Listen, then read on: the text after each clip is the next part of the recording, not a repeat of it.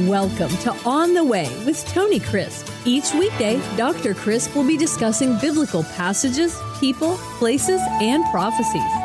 Tune in daily to start your day right and deepen your understanding of how to better walk the way and enjoy the journey. Here's your host, Dr. Tony Crisp. Welcome to On the Way. This is Tony Crisp, and this is the 365 Bible Reading Plan. Today is May 16, and our chapter for today is Esther chapter 6. The last words of chapter 5 read like this: "And the thing pleased Haman," that is what his wife Zeresh and his friends told him to do, "to build a gallows, to sharpen a pole for Mordecai and all of his ilk." So he had the pole sharpened. So he made the impaling pole. The gallows in the English were made. As we open up chapter 6, Esther's plan is working because the God of heaven is working the plan that he gave her. As you know, Esther had called a banquet after she had been granted entrance into the king. After he had said, "You ask me for anything you want, Queen Esther, up to half of my kingdom, and I will give it to you." And so Esther said, "Would you come and drink some wine with me? Would you come and eat some food with me? Because I've prepared something for you. I've got a big ask, and I want to make sure that you're understanding that I care for you. I want what's best for you. So you can bring your friend Haman with you because it's going to be something that he'll need to hear as well." And so, as you heard in the last podcast, all of the plans were made, and Haman went out to his family and his wife and bragged about how Queen Esther had invited only he and the king to the party. And he's the prime minister. It's going to be absolutely wonderful now. He has the king's signet ring. The Jews are going to be killed. And he walks out, and there's Mordecai the Jew. Mordecai the Jew. And he will not bow down. He will not bend the knee. And Mordecai said, even though all these things are going for me, rage is inside of him. Jealousy and envy and arrogance and pride has taken over his demonic life. And now he's miserable until Mordecai can be shamed openly and publicly.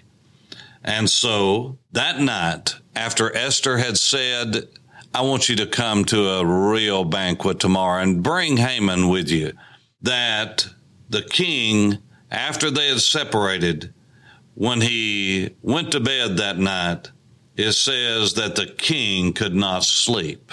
Isn't it amazing how God troubles us? Isn't it amazing how God can trouble any ruler anywhere? You see, everyone has to go to sleep at some time. And God knows where we lie down, and God knows where we get up. He sees us because he never sleeps nor slumber, and he that keeps Israel never sleeps or slumbers. And so God was working in tandem with Esther and her plan. And he troubled him. And for some reason, he wanted to read some history books. So the king commanded that the book of the records of the Chronicles be read before him because he needed something to do. He couldn't rest. He was troubled in his spirit. And I believe that God troubled him about what was happening and about to happen to a huge segment of the population. And perhaps he was having king's regrets for the decision he had made.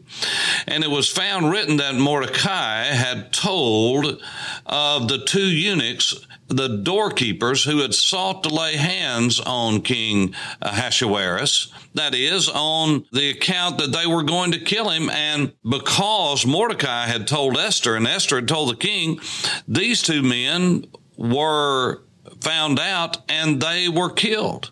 And he found in the records that no honor or dignity had been given to Mordecai for this great deed. And so the king's servants who attended him said, nothing has been done for him. See, they were reading off all these things. The king wasn't going through these records. They had chosen out of all the records that he asked for to read these very things. Now, you don't tell me that the God of heaven was not in control of this entire situation. I mean, after all, there were chronicles and chronicles and chronicles, book after book, scroll after scroll, codex after codex of records. And these men read these records and said, Mordecai, these are recent records.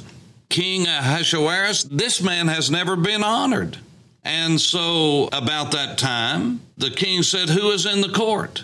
And it was Haman. He had just entered the outer court, and so he was going to come in and suggest to the king now, early in the morning, that Mordecai need to be impaled for what he had done.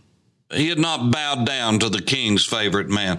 So the king's servant said to him, Haman's standing in the court. And the king said, bring him on in. So Haman came in, and the king said to him, what would be done? What should I do? You see, Haman had no idea about what was about to happen. And so he thought the king was asking so that he could honor him. And so he said, what should be done for a man whom the king delights to honor? And Haman put on the dog. Now that, for those of you who are not from the South, that's a way of saying he went all out.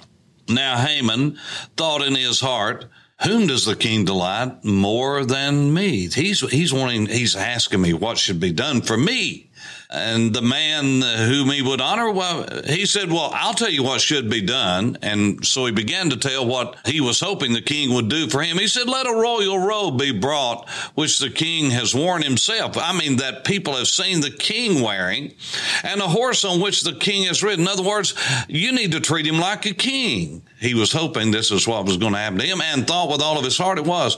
And a royal crest placed on this man's head. In other words, he needs to be put up just like he was king himself.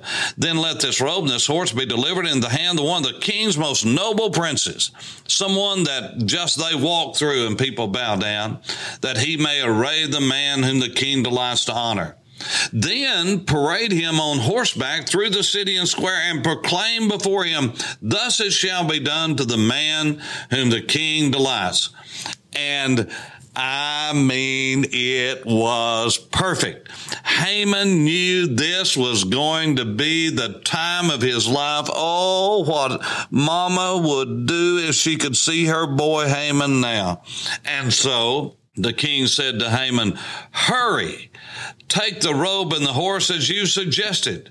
And you could just see, I mean, they need to make a movie about this and just show with the best actor they possibly could just how puffed up this demonic man was. He said, hurry, take the robe and the horse as you suggested, and do so for Mordecai the Jew. Do it for Mordecai the Jew who sits in the king's gate. Leave nothing undone of all that you, Haman, have spoken that should be done. So Haman took the robe, the horse, arrayed Mordecai, and led him on horseback through the city and the square, and proclaimed before him, thus shall it be done to the man whom the king delights to honor. Now, afterward, what a word. Verse 12, afterward. Afterward what? After Haman had been totally humiliated, after Haman had paraded Mordecai with a robe on that the king himself had worn, that everyone knew, that's the king's robe. That's the king's crest. It's on Mordecai the Jew's head. And look, it's the king's horse that he usually rides on. And look, there's Haman, who's always with the king. He's now parading him in front of everybody, and Haman is shouting out, this is the man that the king has honored. Can you imagine the humiliation? I mean, this is like a movie script. And it is, only God wrote this living movie. Afterward, Mordecai went back to the king's gate, but Haman hurried to his house in mourning with his head covered. And when Haman told his wife Zeresh and all his friends everything that had happened to him, his wise men, and his wise friends and his wife said to him, If Mordecai, before whom you have begun to fall, is of Jewish descent, you will not prevail against him, but will surely fall before him. So now where are all his friends? This is the tale that always happens. Where are these advisors? Where are these friends? All of a sudden, they're not giving Haman the advice that he's wanting to hear. And the scripture says, while they were still talking with him, the king's eunuchs came and hastened to bring Mordecai to the banquet which Esther had prepared. You see, the king had been up all night. You've got to understand this is what happened. Esther, in her great wisdom, gave God time to trouble the king.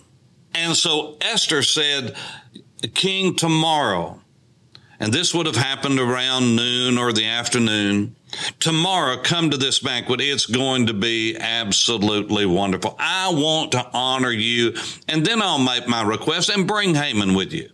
So Haman went out. He was so puffed up, and he saw Mordecai, and he was so enraged that he went in and said, as much as I have been favored by the king, I can't stand that man. He makes my life miserable. I want to kill him. So he made a gallows. But God spoke to the king. He troubled the king, and he sent in these eunuchs. You've got to understand all of this is the providence of God, in the favor of God. And these eunuchs, these historians, the king's servants came in and just so happened to pick out of all the chronicles of the histories of what King Ahasuerus had done, and going back over all of his things that were troubling him, they found this story of a man named Mordecai who had saved the king's life, and not one thing had been done. By this time, it was morning.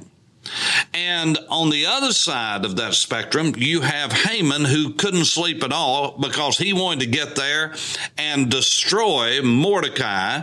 He could not wait to get in and to ask the king to hang Mordecai and impale him on this long 75-foot pole that had been sharpened with Mordecai's name on it.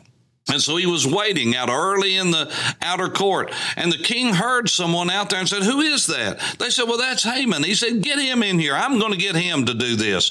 And after these servants had told about Mordecai, then the king said, what could I do to really honor somebody that's been in the king's favor now that I'm going to really honor?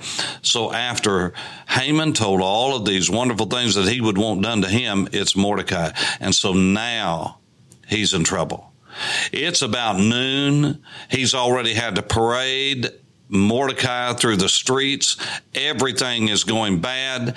And he runs home with his head covered and says, I am in trouble. Something has happened. I don't know what's going on. Everything's going crossways and sideways here. What am I going to do? And they said, oh, this is not good. This is not good. Now, you've made a bad mistake. By the way, they're the ones that told him to do it. But now he's made the bad mistake. He's followed their advice. And they fanned in his rage and flames of anger and jealousy and pride. And while they are still talking in his home, here came the servants of the king and said, hey, Haman, we came to get you. You went home. You should have come to the banquet. Now come on, because you've got to go before the king. You've got to pass by Mordecai. Queen Esther has called for you. And so it's all set up. And when we get to chapter 7, we're going to find out what happens to the people who try to destroy the people of God. It doesn't work because, you see, God always has the final say. That's true for then. It's true for now as we walk on the way. This is Tony Crisp. Thanks for listening to On the Way with Tony Crisp. Tune in every weekday for information on biblical passages, people, places, and prophecies. Fridays are for your questions. Email your questions to questions@tonycrisp.org. Then just listen for your question to be answered on Friday's podcast. That's questions@tonycrisp.org. Thanks for listening and have a blessed day on the way.